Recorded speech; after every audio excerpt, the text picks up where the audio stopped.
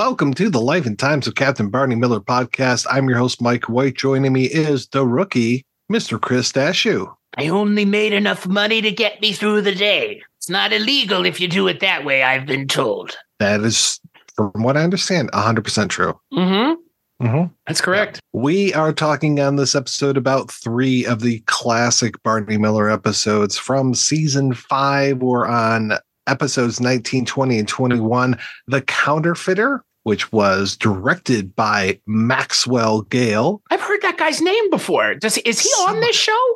He might be. Oh, okay. Who does he play? Wojo Howitz. Oh, interesting. Yes. It's spelled just like it sounds. Oh, we haven't had a Polish name joke in like forever, it feels like. Jeez. I'm surprised. I was at Goodwill a couple weeks ago and I saw a Polish joke book and I bought it and I was reading through it and I was like, why was I know I'm actually glad they don't do it in the show anymore, because like, is a Polish joke just like a racist joke that could be replaced with anything? Like, oh yeah. Like, oh, I don't like Italian. So how many guineas does it take to screw in a light bulb? Like 1 to hold it and 3 to rotate the guy. Like, I mean, it's same thing, right? But yeah, there should be more like bigotry in this show. I agree.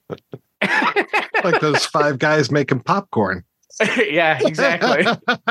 Written by Reinhold Weege, Frank Dungan, and Jeff Stein. This one dropped February 8th, 1979. We also have the episode Open House, which dropped February 15th, 1979, and Identity, which dropped March 1st, 1979. Those, of course, being directed by Noam Pitlick, who, other than Max Gale coming in late in this season with some directing gigs, he's our man for season 5. My gosh. Yeah, Noam Pitlick. Just, I mean, again, we obviously know, thanks to Otto Bruno's book and just, again, doing research, how involved he was in the show. But 102 episodes. Jeez. Wow. That's so many. That's so many for a show that has, like, how many episodes? Like 500? Oh, no, not that many, right? We figured that out when we took this task on. I don't remember what our sentence is. God, it's 171 episodes. Wow.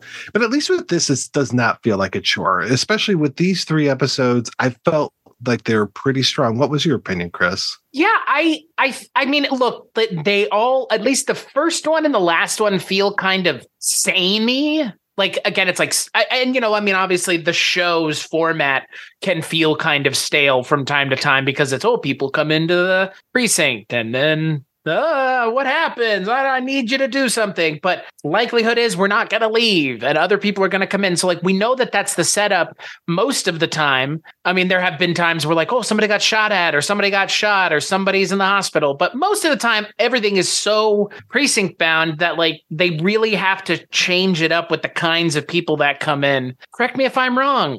Has a counterfeiter come in to the precinct yet? No. Somehow season 5 and we finally had this. That was what I was driving at to this point. It's like, it's surprising that they've gotten as far as they have, almost to the end of the 6th season, without having a money counterfeiter. And the character that they have is interesting. I mean, he made fake money. Like he's such an interesting and weird little character, obviously. And yeah. I would read. So I would read that Reader's Digest story. That's for sure. Right. I love that about Harris. He's like, this is the most interesting man I've ever met. All right. Yeah, J. Pat O'Malley, who had been in this show, I think at least once before, and he's going to come back at least one more from what I remember. Season 2, season 5, season 7. So he's like a cicada. He just comes out every couple of years, does a Barney Miller, and then goes away. But you'll remember, of course, Chris, that he was a driver of one of the Gumball rally cars. I was about to say, people my age should know him as the voice of half of everybody in all of the 60s Disney stuff. I mean, Alice in Wonderland, Jungle Book. And I mean, he does like one of the villain voice in 101 Dalmatians. He plays Jasper, right? The butler, I think. Well, I don't know. Jasper's not one of the butlers. It's one of the 2 thieves. The henchmen? Okay. Yeah. fuck, man, like that. Yeah, he's just one of those character actors, like who had a off-screen and on-screen presence, and he's great. But I mean, let's not kid ourselves. This episode has one of the best Harris and Luger interactions, where Luger walks in covering his eyes. Guess who? Inspector. Yeah. Like, what the fuck was that? I watched it like 3 or 4 times and being like, this has got to be ad-libbed, because Ron Glass like looks at him and he's like, Inspector. And it's like, what the fuck? Like, they have never had an interaction like this up until this point on the show. Mm-hmm. Probably never will again. I mean, Luger kind of has this blasé attitude towards everybody else but Barney in the precinct. Like, you can kind of tell that it's not that he doesn't want to deal with them, but they're just kind of like there. I think he probably hates Dietrich, but that was such a weird interaction from the two of them. Like, but I liked it because it just felt so off the cuff. Well, it is so odd to think of the dread that we used to have when Luger would come to the precinct, and now him coming back from his heart attack. So we've got some overarching storyline. Right. I was surprised. What's that all about? And he comes in and everybody is so happy to see him. And he is so happy to see everyone. I mean, they're practically just crowding him and backslapping. And it's like, wow, this is a Luger I have really gotten used to. And I was so happy now when he showed up in this episode. And he's really good. I think the gags with him maybe overstay their welcome a little bit, but I'm glad to see him back. Obviously, you know, it's weird that the show has like carryover storytelling. It's not been something that the show's necessarily been interested in doing. I mean, to be fair, well, that's the thing I would say. Like, to be fair, Yamana was written off the show, but he wasn't. No. Like I keep thinking back to that because you know, it's one of those things where when you think about previous episodes of this show and you have to listen to them, or you do listen to them, you'll notice that we talk about that, you know, we talked a lot on that episode, the Jack Sue episode, where he was like, he could have left. And like, now it really feels like such a missed opportunity. Because I think we're one episode away, but he's passed away at this point. Oh, yeah. Yeah. Right? Yeah, I think it was pretty quick between when he recorded this last episode and when he passed away. And then it was probably a little bit of time for these guys until this final episode of season 5 aired. Right. And that's my thing. It's like, I feel like the presence of Yamana is really missed. And I feel like the show did fumble writing him out of it because they did know he was sick. Because I guess, did they correct me if I'm wrong or remind me, because my memory is not serving me well at the moment. How did they deal with Chano? Did he go away? They haven't. No, remember his name came up like a throwaway line. Yeah, like just in our last episode. Okay, that's what I thought. I was like, did they like mentioned him, right? Like, okay. Yeah. Okay. Yeah, which was bizarre. And it was bizarre in this one when it starts with Wojo complaining about Yamana and his shitty filing system. Well, and also, like, I want to point out, since when do Barney and Wojo have that relationship? Like, what the fuck was going on in this episode? Because Barney's like, hey, how's it going on a Monday morning, Wojo? And he just like blows a raspberry at him. Right. Like, what is so weird? It would like some of the interactions with the characters in this episode are strange. They're out of character. I mean, they're not bad, but it's just like, do you know who these characters you're writing for are? Jeff Stein and Frank Duggan? Because I don't think you do. Like, I don't. They were being a little bit more, I don't know, like loose with one another than they normally are. Yeah. Looser as characters. Right. And I'm not saying that they're all stodgy, but they're not this like loose with one another and kind of like hamming it up. They're like, I don't know, they're halfway to corpsing. Like, I mean, they are. Like, that interaction between Ron Glass and James Gregory is weird. Like, it's good, but it does stand out as like, what? Yeah. And that's kind of this whole, at least the whole first part of the episode feels very just like tonally strange. Well, I'm trying to remember, because Levitt is in all of these this week, and I'm trying to remember if this is the one where he keeps trying to have a conversation with Barney and he doesn't, and then he never ends up having that conversation. I think it is, yeah. Okay, that was just strange. I mean, really, there is there's so much discussion of the actual characters that I think we only have an A and a B story in here. We've got the return of Mr. Becker, who we've seen several times on the show, and the running gag is how often he gets robbed. And constantly, folks, constantly. Right. Oh, wait, is this? No, Becker. Sorry, I'm mixing up episodes. Becker is the one that brings in the phony money, and then he gets very angry when he's not paid for being a good citizen. You're telling me that I lose the money that I gave you? Yes, that's how it works. Yes. Yeah. So then he's just like, well, I should have just passed it off to some other schmo. And yeah, I think Dietrich has a good line about how there's, no just rewards for anything. But of course, he says it in a much more flowery way. Well, and then to your point, the B storyline is the husband who is upset that his wife has gotten plastic surgery. And it's not much of a storyline. No, it's kind of dumb, frankly. Yeah, the word I would use is it hasn't aged well. It's just like, ooh, like your wife went and got plastic surgery. Like, what a weird thing to care about. Like, he went to the cops about it. Like, well, I guess he didn't go to the cops for her. He went to the cops for the doctor who did it, who disfigured his wife, quote unquote. No, they got pulled in because they were having a fight. Oh, okay. Yeah. I thought he was lamp.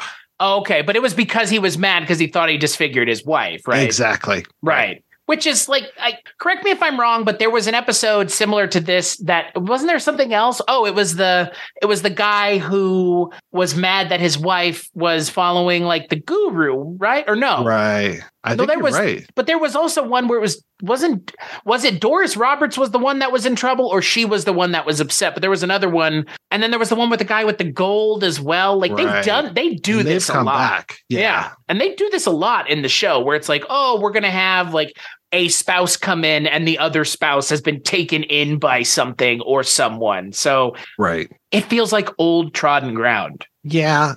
Barney as marriage counselor is kind of an odd position for him to be in, but he does that well because he's all about this mediation kind of stuff. Right. And I think it's in a later episode that we're going to talk where Dietrich does I did the old so-and-so routine, which is one of Barney's specialties.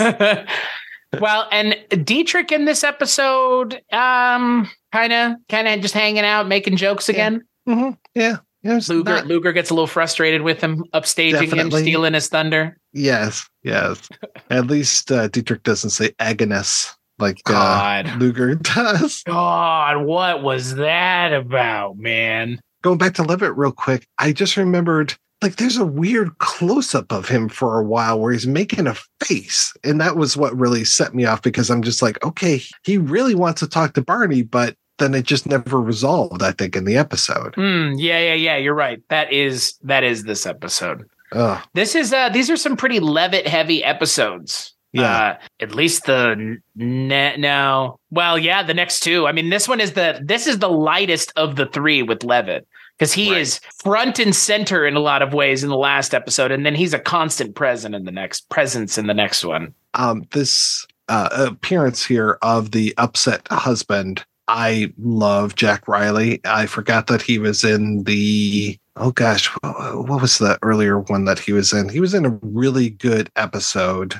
I think he just was part of a crowd, basically. It might have been like a whole apartment building was complaining about something. Sure. But I was so taken aback by him having light hair. I'm so used to the character he played in a Bob Newhart show, where his hair was like pretty much jet black, or at least that's my memory of it. And then he's super blonde in this one. I remember him as he's one of the soldiers in History of the World. Right, in the chariot behind them when they light the giant joint. We've got to get grooving. I know that's not everybody's favorite Mel Brooks movie, but I love that movie. Hey, there's some great parts to it. Yeah. I mean, he's also in space. Oh, also that, but he's also in Spaceballs, I'm pretty sure. Yeah. No, I'm sure you're right. I think he worked pretty regularly with Mel Brooks. Wow. Wouldn't you? Yeah, if I could. Yeah, right. Steady paycheck and a pretty fun job. And Mel Brooks. Exactly. a lot of the dudes in this show were in. Oh yeah. Ron Carey, right? He worked a few times with Brooks, right? Because he's in History of the World as well. And then isn't Landisberg ever? I feel like Landisberg had to have, right? Or no? I don't know. That's the thing. Like, there are certain actors where I remember them a lot after they did the thing that they were famous for. Like, Gopher from Love Boat became a senator, but I'm thinking of like the Doc from the Love Boat. He showed up constantly in other things, but every time I saw him, of course, my first thought was, "Oh, Doc, okay." You know what Steve Landisberg is in randomly that I now think about? Fucking, he's in Forgetting Sarah Marshall as Jason Segel's doctor at the beginning of that movie. Right. So weird. Like, and I haven't seen that movie in the longest time, but now if I visualize that scene, it's totally old Steve Landisberg. Yeah. Just like hanging out. It's weird because like seeing these actors out of context of this show, I don't know, like I feel like I've spent so much time with them. It's like David Duchovny and Gillian Anderson. It's like, I can't really see you doing anything else. Like there's such distinct characters, even with someone like Ron Carey, who Levitt, come around on, Richard, if you're listening. God, he is. We'll never live that down. He was.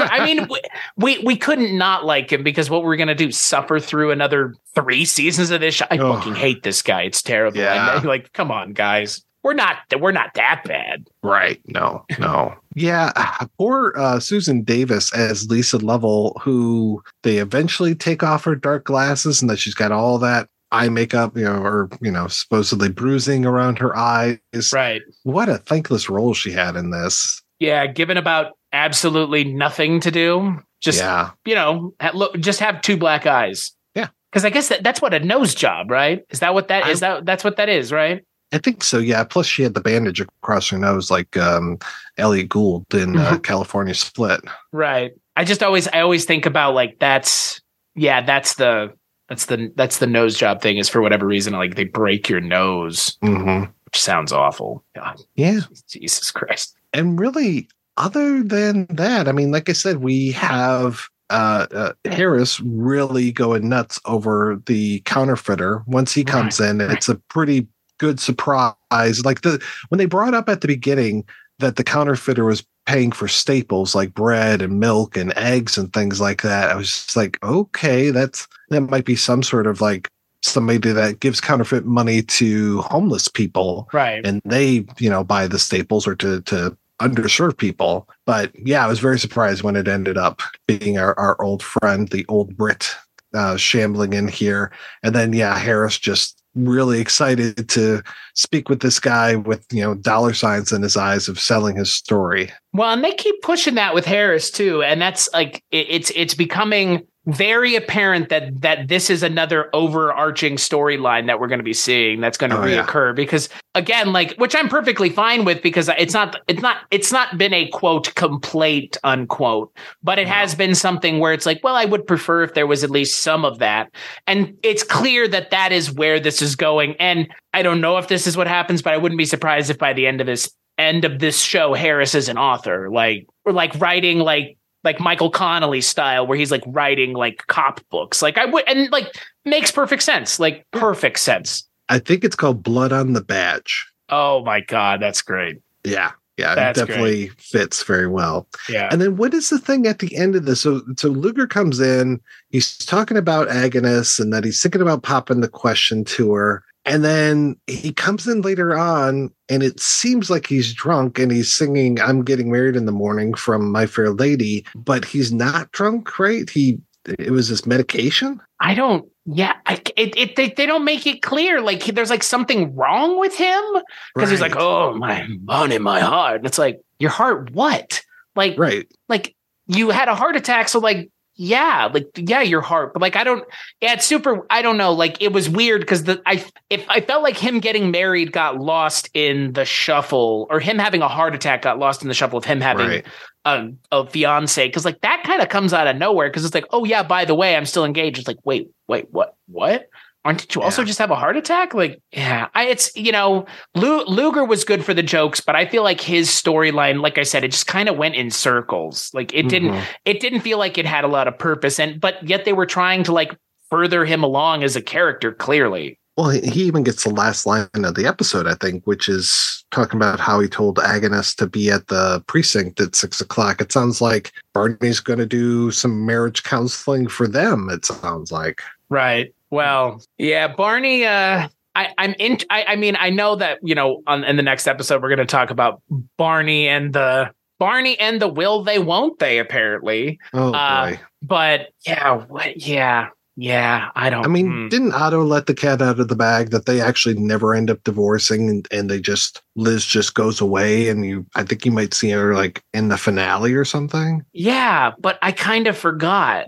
Yeah, because I was following the storyline of the series as well, and I was like, oh yeah, he and Liz, they're going to get back together, and then they do. Yeah, and that's all they wrote. Yeah, on that next episode, we were talking about open house, right? And again, well, this one seems to have a little bit more stories going on than the previous one.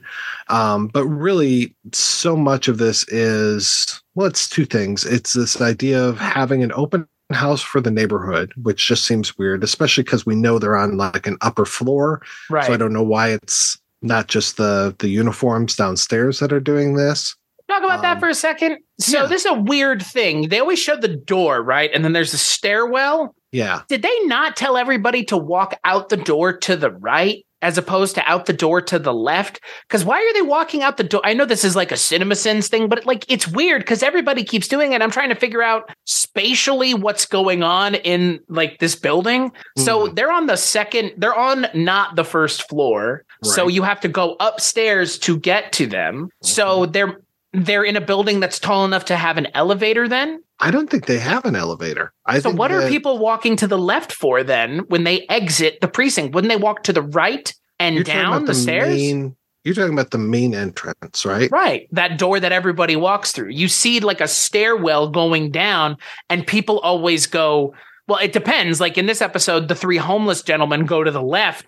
And it's like, but aren't they leaving? Like, it was something I noticed. And like, again, I wouldn't notice it if not for the fact that there's this giant stairwell in the background. Wow. I've never really thought about that. I've always had in my head that if you left the office and you went to you could go straight across and there'd be another door and then another area inside of that. Or if you didn't go straight across, you could come out and go to the left and there would be a stairwell right there going down. That's really odd. Yeah, it's just like something I noticed. Again, I think I noticed it in this episode because there was a lot of foot traffic in and out of the precinct. Oh, yeah. Yeah.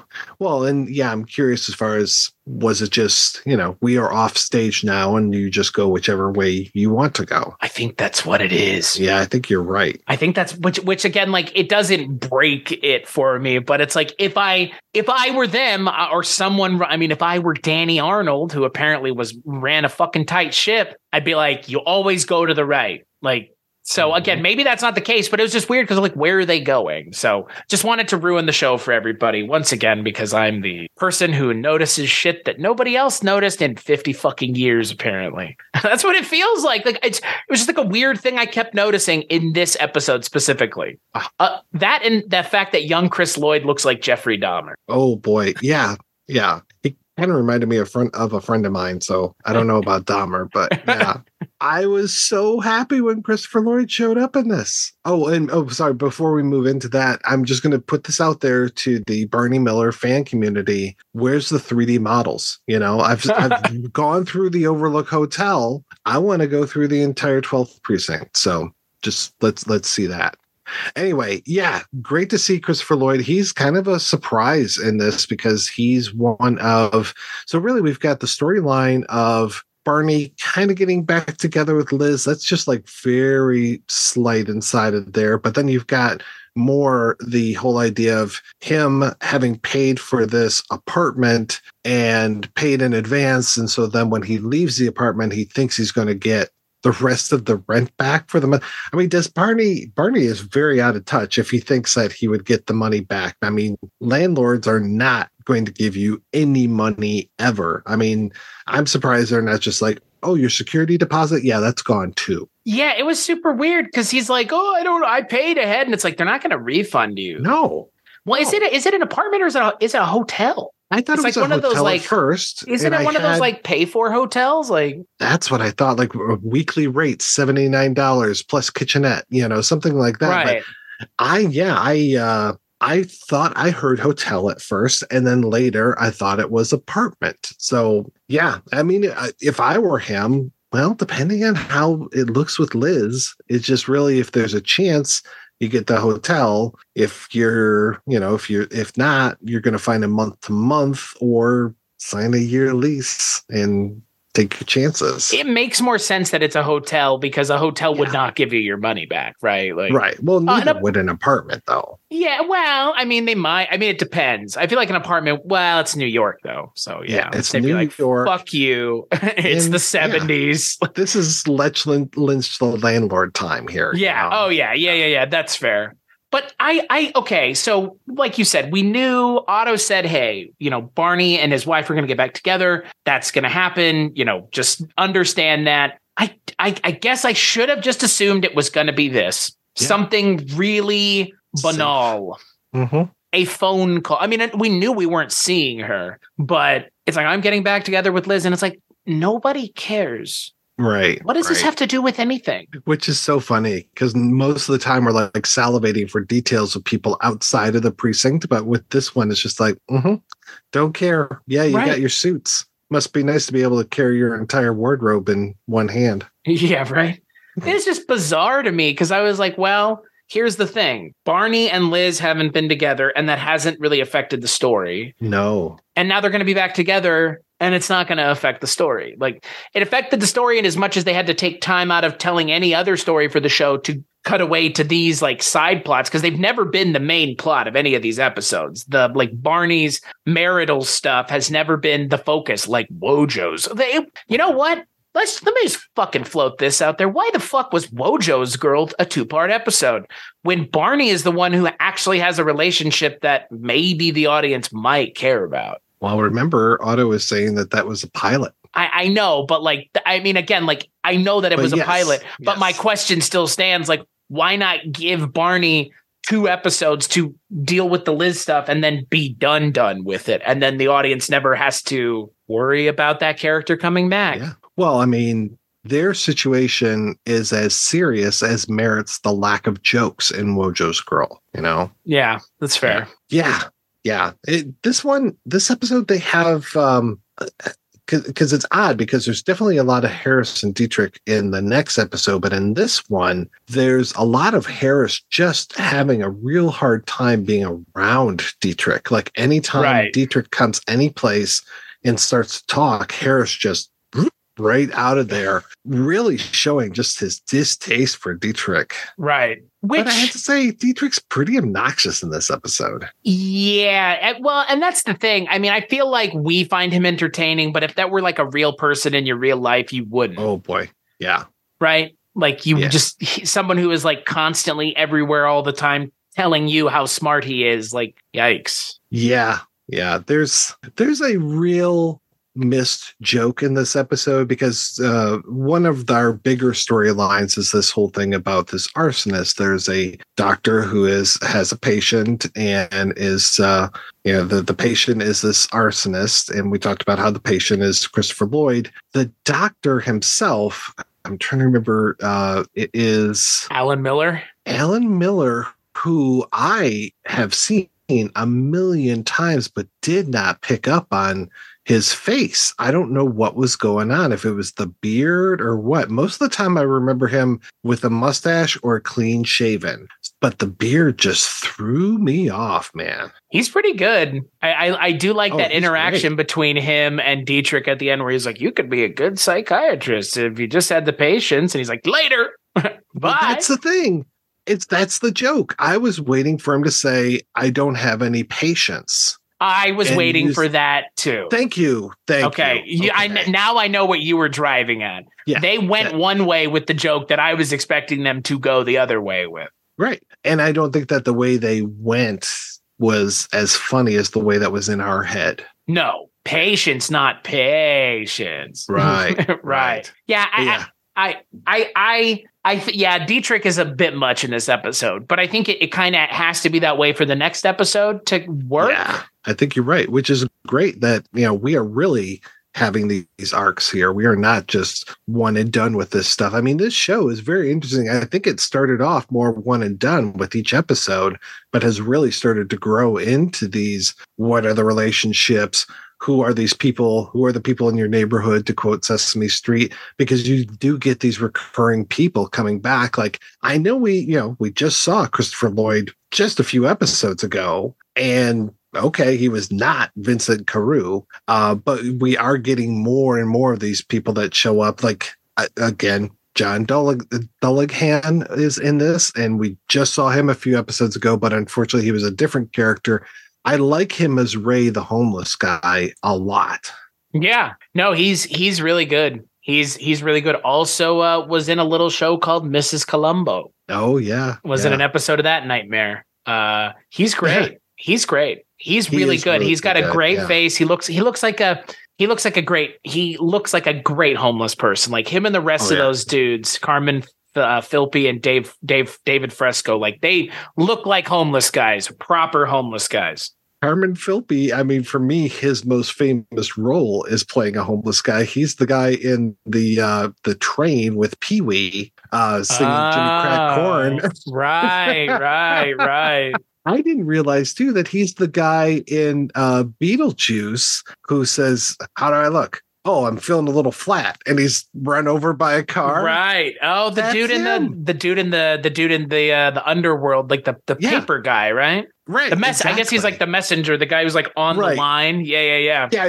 They shoot him down the line. Yeah. Exactly. Oh wow. He just has that great hangdog expression. Oh God. Yeah. Yeah. What a face this guy has. Mm-hmm. I mean, gosh, this whole show is great for faces. And like, even with, Christopher Lloyd looking very different than he does now. I mean, he was on The Mandalorian just like a couple weeks ago, and here he is showing up so many years before.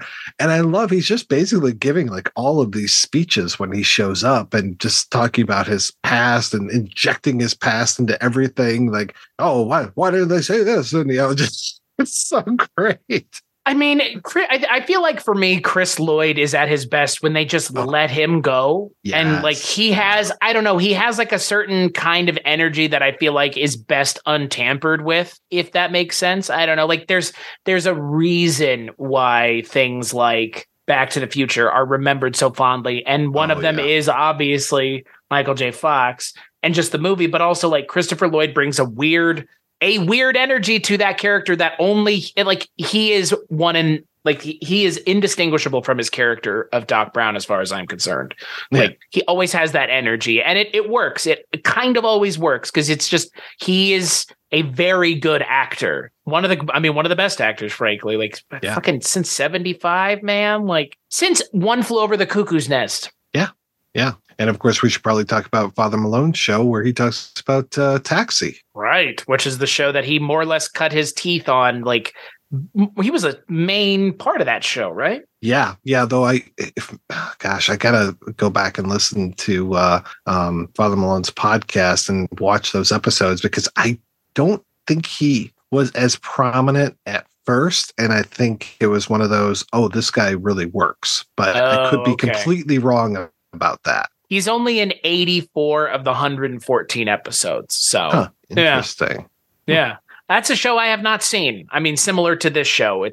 Coming out at the same time, similar vibe. Kind of surprising that this show and that show never had a crossover. Oh, that would be something. Well, I mean, they're both taking place in New York in the late 70s, early 80s, right? I mean, at some point, wouldn't Chris Lloyd have been like on this show, probably going to work on Taxi? Like, wouldn't it have been, right? Like, yeah. But in this, he's so clean cut. And then you look at Jim Ignatowski and his hair is just always in disarray. And right. That's that stunned look on his face. Whereas this character, is like this super clean cut, upstanding guy who didn't even, he asked a woman on a date, didn't get the date, but he asked the woman on the date. And, the psychiatrist is like, you're making progress. He is a stereotypical neurotic. That is also an arsonist. Like it's very similar to the character he already played on this show, but instead of being kind of like, I don't know,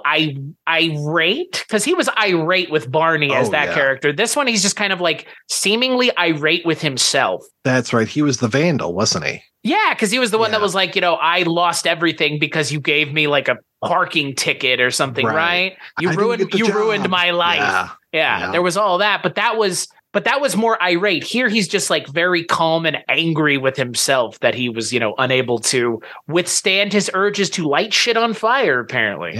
Yeah. And properly angry with his therapist for breaking patient confidentiality. But to Barney's point, there were people in danger by all of these fires. So he had every right. I think within the AMA guidelines, he was in the right. But the question I have for you is, would you be eating pate out of a fucking can that Levitt bought from some goddamn bodega, sir? Because I wouldn't. And he doesn't even know what foie gras is. And I'm just like, yeah. Well, he didn't know what pate is. And then Dietrich went into the foie gras stuff. But yeah. I love the way Dietrich says foie gras. Pate de foie gras. Yes. Like, what? Hey, that is not that line. Yeah. Oh my God. Yeah, he's so good.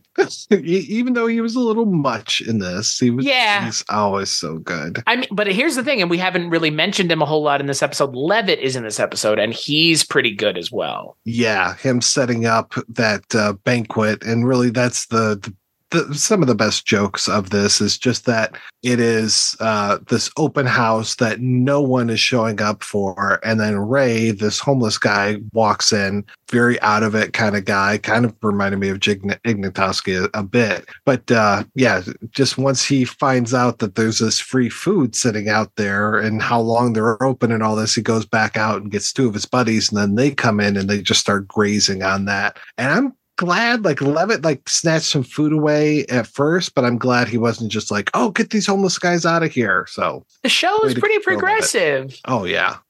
Well, then especially when Barney, he's still so mad at that apartment/hotel manager that he just is like, oh, here you go, guys. Here's the key to this apartment. It's free for the rest of the month. And I'm like, what kind of damage are these three homeless guys? And who knows, it's probably going to be way more than three by the end of it. What kind of damage are they going to do to this place? I mean, is it going to be like a hoarder's house kind of thing? Like grocery bags filled with feces or something? What's happening? I more envisioned like scenes out of It's Always Sunny where they're like, there were three homeless people blowing each other in the back of my car that I left on the street and they broke into. Like, that was just like, that's more what was probably going to happen. Just homeless people just fornicating, which is fine. Who gives a shit? Don't do it on the street. Do it in a hotel room. Is that like a special kind of lemon party? A Levitt party? They all have to be short men, though, and look like Ron Carey. Oh, very easy. We need to buy that website, levittparty.com. If you know what, I don't even want to explain what the reference is in reference to because it is so hilarious. I just want someone to have to go look up what Lemon Party is. So enjoy all of you who go and look it up, and you're welcome in advance. Mm-hmm. But that's what I imagine. That was because, again, like Always Sunny makes that joke in there, like Hunt the Homeless episode. Because that was one of the reasons, because they were like, yeah, my car got broken into and there were like homeless dudes blowing each other in it. So yeah, I mean, it's funny, but at the same time, like, Barney, I hope you paid in cash because otherwise, you're about to be on the hook for a hotel room that gets trashed by three guys who don't care. Yeah. Oh boy. We'll be back next year. I bet you will. I'm glad that our minds all go to just how much they're going to destroy this place rather than, oh, these nice homeless men are going to come in and they'll put on the bathrobes and, have some champagne or something, like trying to think of some sort of like, Eddie Murphy type situation in Beverly Hills Cop. Yeah. And that's the other thing. It's like at the end of the episode, everybody's like, I would have done the same thing, Barney. And it's like, why? The altruism I understand, but like, it feels like Barney's making that decision out of altruism.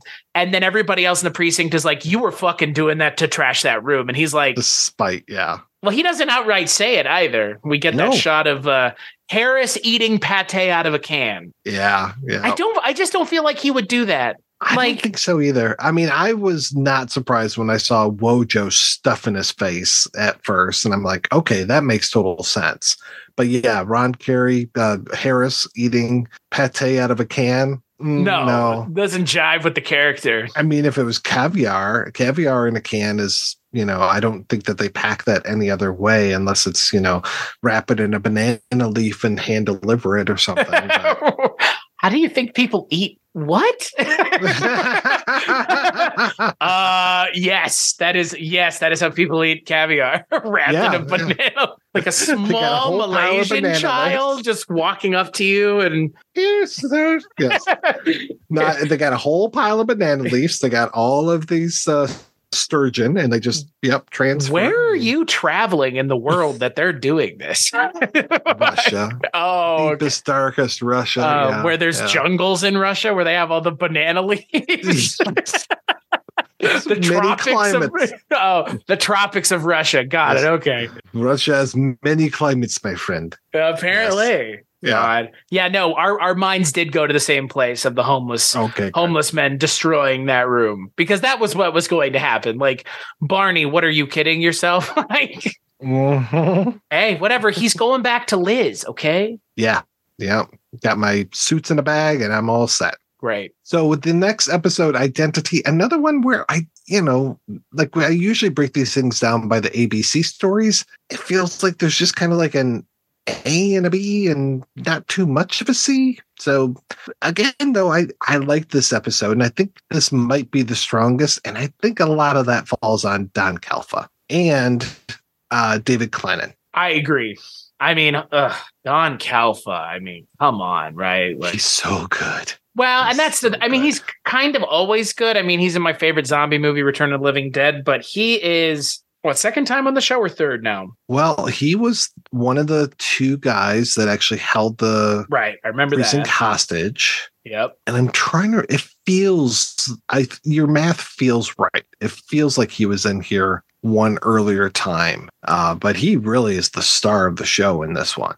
Yeah, well, they just were like, "Hey, do whatever you want." They just let him do his thing, and he's great. He's going to show up 5 more times. Yeah. So season 3, season 4 was in 2 episodes in season 4. So he has been on here 3 times before this. So would you say 5 more after 3 this? more. 3 more. 3 more. Okay. Yeah. I didn't realize how many times he's been on it up until this point. Yeah. He's been on it more times than I remember. Exactly. So his 4th appearance here. Wow.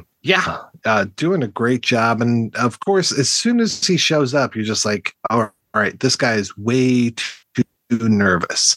And I was just wondering, okay, what is this guy's secret? Because he's sitting on something, and then he starts to spout all this stuff about how he lives in North Dakota. And I'm like, this guy lives in North Dakota? You don't miss your flight to Billings. Stinks to high heaven. If you miss your flight to Billings, man, there's not another one for a while. Like, what the hell are you talking about? I thought he had maybe like cocaine up his ass or something. I was just like, why is he so nervous and has to make this plane? Well, why? Because, David Clennon will tell you why.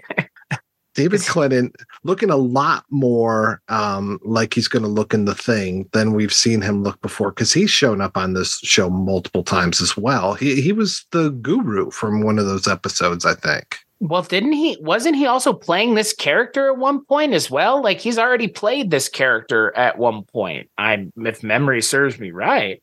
No, like I thought he's played like a lawyer at one other point on this show. Yeah. And, it's funny because the same thing happened the last time, because I think I was like, is that Cliff DeYoung? No, that's not Cliff DeYoung. Who is that? And then I'm like, oh, yeah, it's one of my favorite characters from The Thing, the guy who Palmer, who's just like, you got to be fucking kidding me.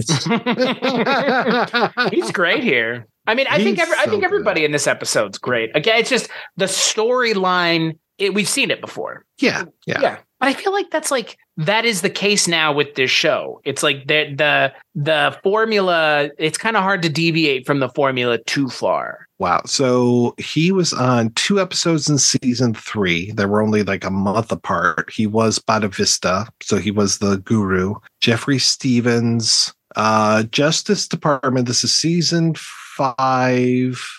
Okay, yeah, no, this is, unless Jeffrey Stevens was like a government guy, because then he just plays this Justice Department counsel, Chester Monahan, in this episode, Howard Spear and Howard Weckler. Oh, they liked him as a Howard, apparently. So. I must be remembering someone else playing this kind of character, because there's already been like a Justice Department guy on this show before. Yeah, there definitely has been. I mean, even with the UFO episode that we watched not too long ago, there was a guy who comes in and it's just like, I can neither confirm nor deny, you know. Right. I like Don Calfa in this episode, though. Oh, yeah. I mean, but obviously, like, yeah, they kind of give him free reign, which I appreciate because he obviously makes the most of it. He's great. And he's got that look. I mean, he's got that look. And I love, that was the other thing that doesn't really pay off is at one point, Barney's like, where are you from? Like, it feels like Barney recognizes him. So I was like, oh, is this going to be somebody that Barney arrested a long time ago? And I was waiting for him to like run prints or go to like a bigger database of, and then it made sense when it was, he testified, but I don't know why he's back in New York other than just to get away from Billings. Well, I mean, seems like a good enough reason to me. Yeah. But I mean, it sounds like, and this is just me, again, conjecturing about, the layout of the 12th precinct. I'm thinking that he testified in a mob case because of the way that he's just like, you have to call this number. Because people don't act like that unless they know that the mafia is after them. And at the same time, why are you back in New York? Did you come back to get like a blintz or something that you couldn't get in Billings? Like, of course, what is it? You order egg noodles with ketchup. That's what I was going to say. I was thinking the same thing. Exactly. Yeah. So, I mean, he's only a couple states away. Right. Yeah. He could easily come on out here to New York. And again, I don't know where he's getting the money, but come on out here to New York, get your, your fresh bagels and then fly on back to Billings and, oh no, I'm going to rob this place. And that's where, I talked about, I was mixing up the earlier gentleman with Mr. Cotterman. He's the guy who's been robbed 5 times. That's who it is. Yeah. Yeah. So again, we've got a recurring character with him as well. Yeah. Well, and that's the thing. I mean, it feels like the precinct is full of people being robbed all the time. Oh, yeah. Yeah. Man, it's almost like they're not doing their job very well. I don't know. Like you would think that if they were doing their job better, there wouldn't be people getting robbed all the time. You would think. Yeah. Like and it's like store owners too. It's not like people on the street. It's like store owners getting robbed by like constantly by weirdos. I think what we're realizing here is these dudes are really bad cops. I'm just kidding. They're not. They're just bored desk detectives. Like exactly. Yeah. There was another gentleman who wrote to us actually on our Facebook group. And I always forget because I don't tend to look at our Barney Miller Facebook group very often. But he was saying that I think he was a cop or is a cop and said same thing that Dennis Farina said, that this is the most true to life police series that there is out there. And I'm like, okay, I'm glad that checks out, man. And I'd rather have, we're watching Law and Order and all these kind of things, Castle, just these cops are always going out and, having these chases and shooting in streets and all this kind of stuff. I'd rather have them hugging a desk and just occasionally go out when there's a call. And, like this person on Facebook mentions and Dennis Farina gets to it as well. Like the cops aren't always just doing stuff. Right. There has to be time to file paperwork and do other things like that. Like, and have open houses. Yeah. Right. I don't think that's a thing, but sure. I do like how Dietrich saves Harris's life. Yeah. Weird. Yeah. Pretty cool. I mean, it makes sense now why the last episode was the way that it was. Mm-hmm. Yep. Yeah. And then just the way that Harris is desperate to pay back Dietrich. He does not want Dietrich holding anything over him because he despises this man. And it's like, oh, how about I give you money? How about I give you this? You know, I've got tickets to the theater. I've got this. I've got that. You know, it's just. Yeah, and finally ends up giving him check for $100. And I like the timing on that joke, which is like when as soon as Harris is like, name your price, $100. But then he goes and flushes it. Yeah, or does he? Or does he? My assumption is he does, right? Yeah. Because then it's doubly hanging over his head. Right. Triple, I guess. Quadruple. I don't know. Yep. Well, you know, if you save I don't understand that Chinese proverb about if you save a person's life, you're responsible for them forever. I don't want that on me. Is that true? Yeah. Oh, man. Yeah. Now, if it was the other person, if I saved your life, Chris, then I would think you should be responsible for mine for the rest of my life because I'm the guy that saved you. I mean, that could make sense. But I don't want to be responsible for you because you're dumb enough. You fell into that river. I'm not going to fish you out every single time. After the third time, Chris, you're on your own. It's fair. That's fair. Yeah. I mean, hey, next time Dietrich and Harris are out and somebody points a gun at Harris, Dietrich's just going to turn around and let him get shot, I guess. Yeah. What would you prefer? Bang. Oops. Sorry, I didn't save you. God. What? Yeah. It's such a strange conceit because like it wouldn't be played off for laughs, right? Like realistically, it's like I almost died today. Like I would be very upset. I would be just like, oh my God, like the adrenaline, all of that. Oh yeah, must have been going on. Yeah, man. I can attest to almost hitting an animal going 80 miles an hour. Jesus. It takes some time to kind of cool off, let the adrenaline kind of burn out. So no, he's just like, let me pay you. And it's like, bro, like that would not be what you would be worried about right now. You'd be worried about pretty much anything else, frankly. But hey, it's fine. I like that we get the payoff from last episode in this episode. I do appreciate that because now it makes sense why Harris was so much last episode, or I guess why Harris felt Dietrich was so much last episode. Well, and then when it comes to the Levitt thing in this episode, I almost thought that this was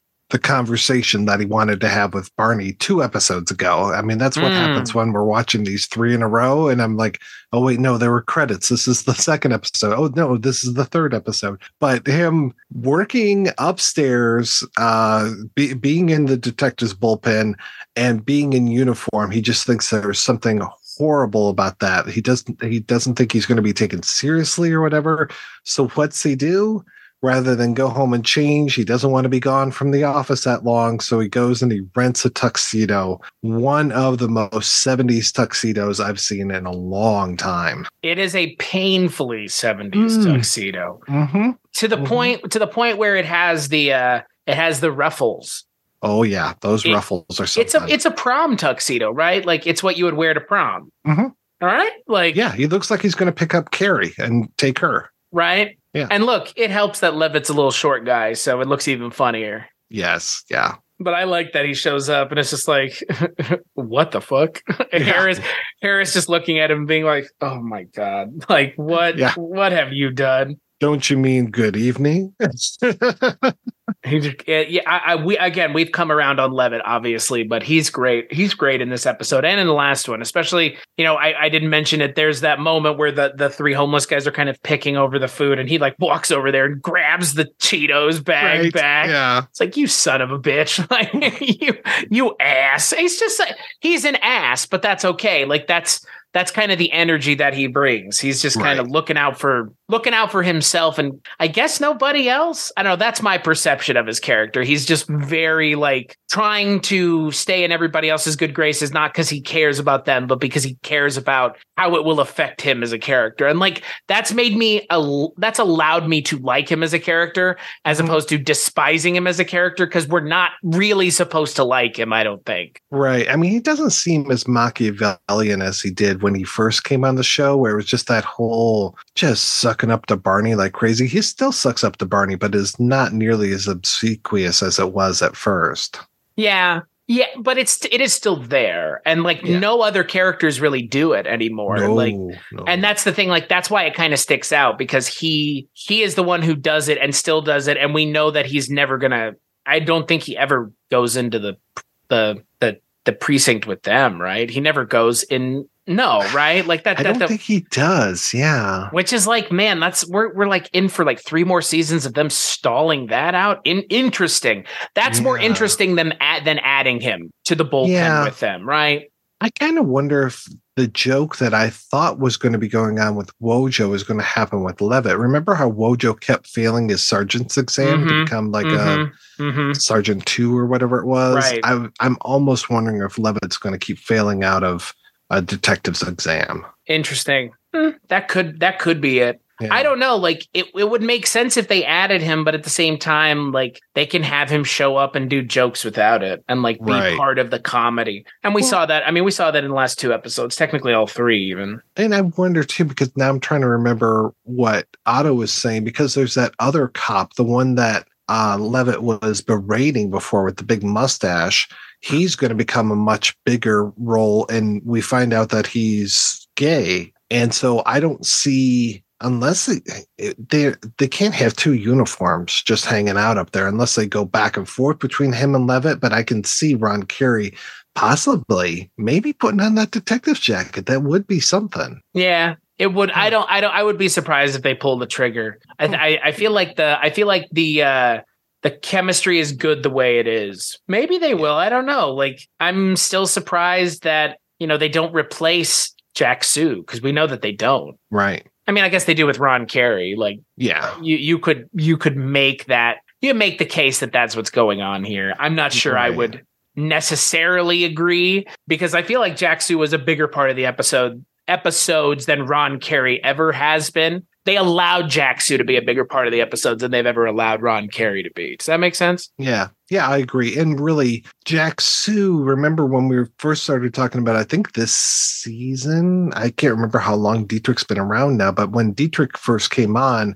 we're like, oh, his humor is very similar to Jack Sue's humor. Right. So it was almost redundant a little bit, but they had, after a while, I think they figured out how to split those 2 even more, but they did tread that same dry ground sometimes. Yeah, no, you're right. You're totally right. I mean, that is kind of that, like, the expectation of what Landisberg brings is kind of the expectation of what, of what, you're right. I mean, Landisberg was around at least through season 3, right? He's been around since season 3, so. Because he eventually took Fish's desk. Right, so, he was Fish's replacement, right? Yeah. Like, I mean, if you look at the layout of the bullpen, Ron Carey coming up and sitting in Nick's desk is not unheard of. No. I'd be surprised if that's where this ends up going, given that, again, I feel like somebody would have let that slip at some point by now.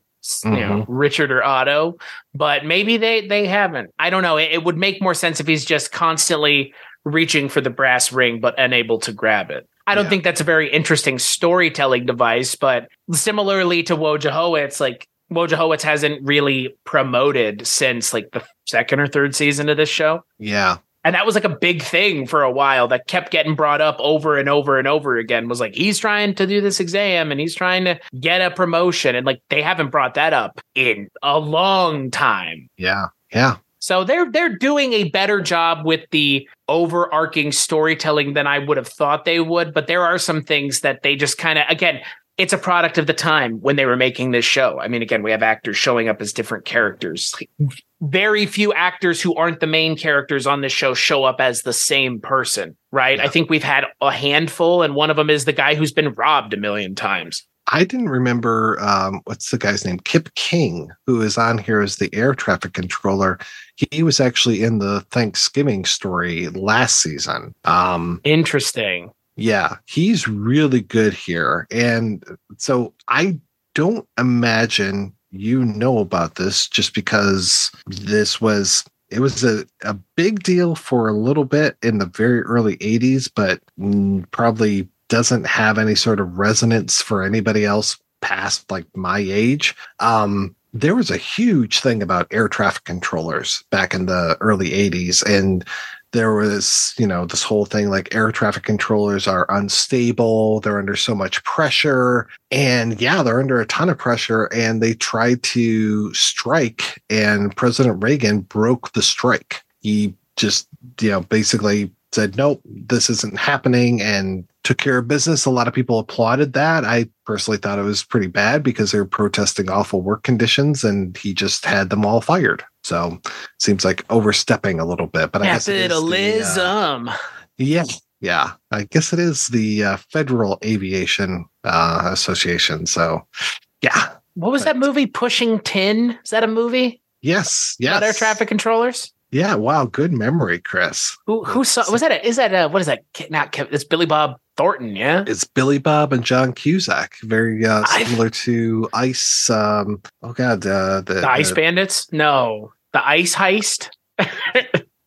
I can see the cover in my. The two of them. I did an episode. Yeah, I know you did. I was like, I know. Yeah. The Ice Bandits. No. Ice Hunt. No.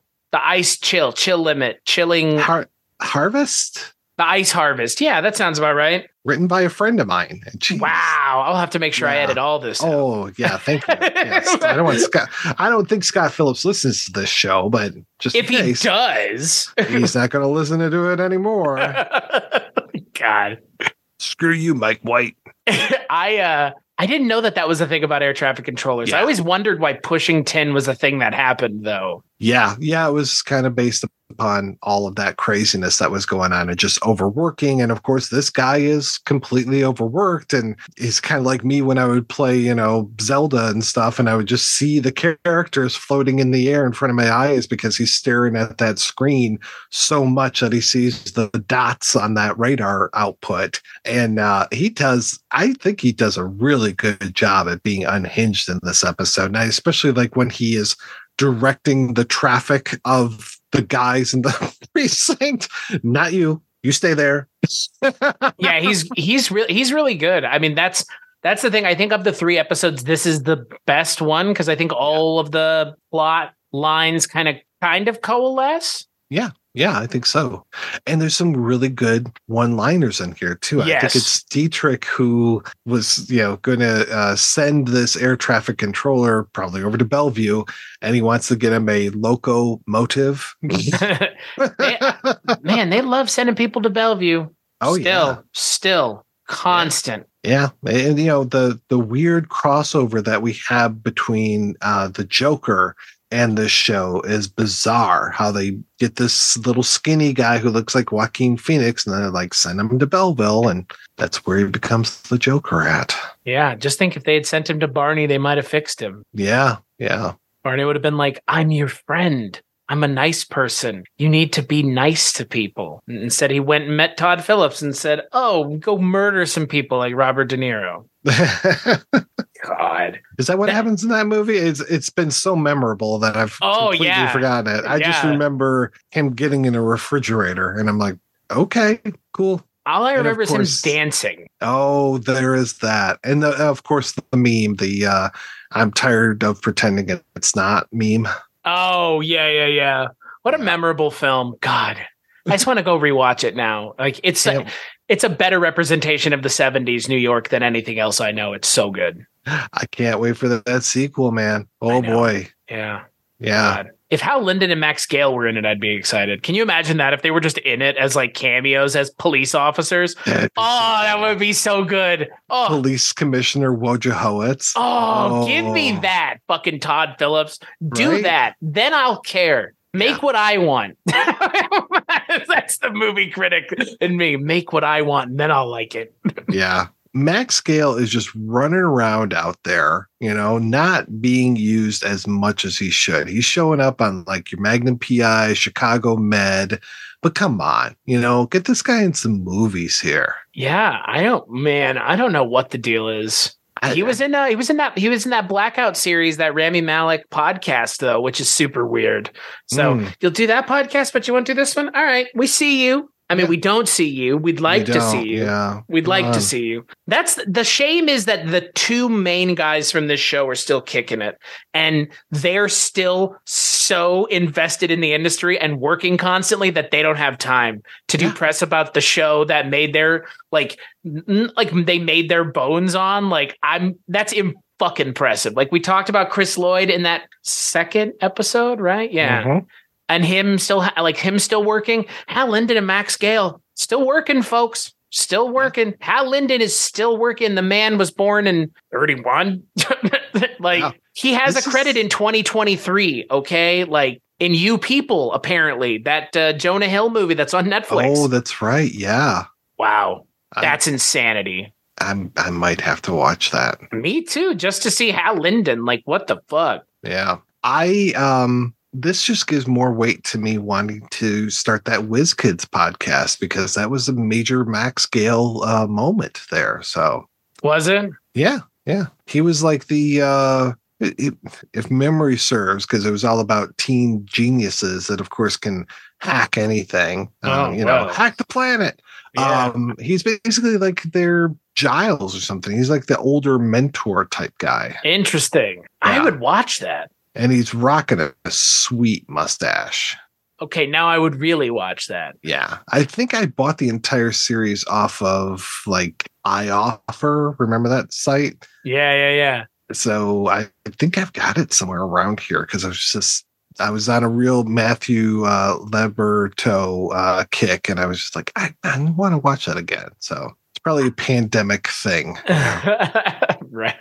I really, all joking aside, like we'd love to speak with them, but they're busy, man. Like, actually busy. Like, I'm not getting around about having a WizKids story. So, I mean, it would be when I take over, I'm going to have a forceful takeover of the one season show. Me and Begley, we're going to take it over and we're going to talk about WizKids on there. Maybe I'll allow you to come back as a guest host on your own show. Oh, or you can just ask and I'll be like, yeah, sure. We can do that.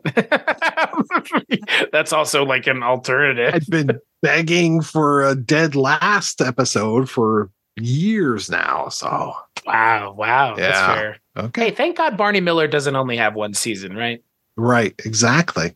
God. Yeah, we're going to be wrapping up this 5th season in the next episode, Chris. We're going to be talking about Computer Crime, Graveyard Shift, and then Jackson, a retrospective, and that is going to be really tough to do. Not looking forward to it. No, I am looking forward to talking about it with you. I'm looking forward. We're going to have Richard Haddam back on the show, hopefully, fingers crossed. Richard came on last season, kind of doing that Otto Bruno thing where he's just telling us everything that we got wrong, but maybe not as politely as Otto. We're wrong often, so that's okay. Yeah, that's very true. I think Otto is the one that does it meanly. Richard is the nice one. Oh, he does? Oh, okay. I get my good cop, bad cop mixed up. Otto's the one with the mustache. Like, he's the bad cop. Oh, okay. He sits on the corner of the desk. He never uses the chair. Yeah. Yeah. Okay. He's from the Northeast. Like, he's at that no shit taking attitude. Come on. Yeah. Can you imagine True Detective season 4 with Richard Haddam and Otto Bruno? God. Or, we put him on a buddy cop show and then we have to think of some really racist things to call them. So it'd be like Spaghetti Bender and Baklava or something like that. Oh my God. It would actually be the continuing adventures of Ted Speed and Brown Shoot. the continue. I'm trying to think of what Otto would be. It would probably just be like, I can't even bring myself to say it. It's so terrible. It's so blue. God. You know what though? Like, how about True Detective season 4? Hal Linden and Max Gail. Oh my God, yes. I would watch that in a heartbeat. Then you can get all weird and fucked up and metaphysical and have these spirals in the sky, and then it would make sense for me. Oh yeah, remember that show? Oh yeah, remember that first season when Woody Harrelson was just screwing anything that moved? Yeah, that was great. Yeah. You know what? That's a good show. I can't speak to anything else, but that first season is good. Yep. God.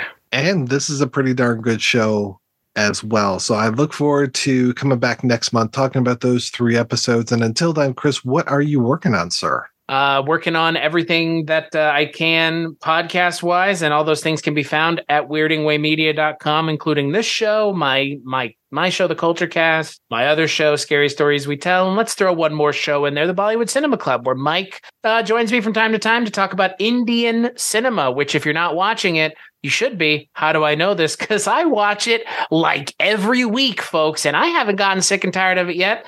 And hey, I must have a lot of free time because those movies are 3 hours. So that's what I'm doing. And you can find it all at weirdingwaymedia.com. What about you, Mike? Well, kind of like you, Chris, I've got a show over at weirdingwaymedia.com. It is called The One Season Show. I'm really looking forward to relaunching it with my partner, Mark Begley. Should be a fantastic time. I think we're going to talk about maybe werewolf. Oh, yeah. You've already done that one, thankfully. Oh, okay. You dodged that bullet. Is that you could do Miss Columbo, bullet. Though. Oh boy, no, that was actually 2 seasons. Oh God! Yeah. If the fact that there's one season, technically, no, I would say Fish. No, Fish wouldn't even count, would it? No, it would not. Wow. I think I'm trying to remember when Enos spun off of Dukes of Hazzard. I think that might have been a 1 season show. We could do the Chano show, essentially the Chano spinoff show from this, right? Yeah. East Down 65 or whatever the hell it was called. If I can find that. Hopefully it's on YouTube. God. Yeah, you can take the 1 season show over. It's all yours. You can have it. So burn it to the ground. Check it out on weirdingwaymedia.com. So thank you so much, everybody, for listening. Thank you for the wonderful music that we have every single month here from John Walker. And just keep those great reviews coming in. Yeah, we want to hear how woke we are about talking about a 70s cop show.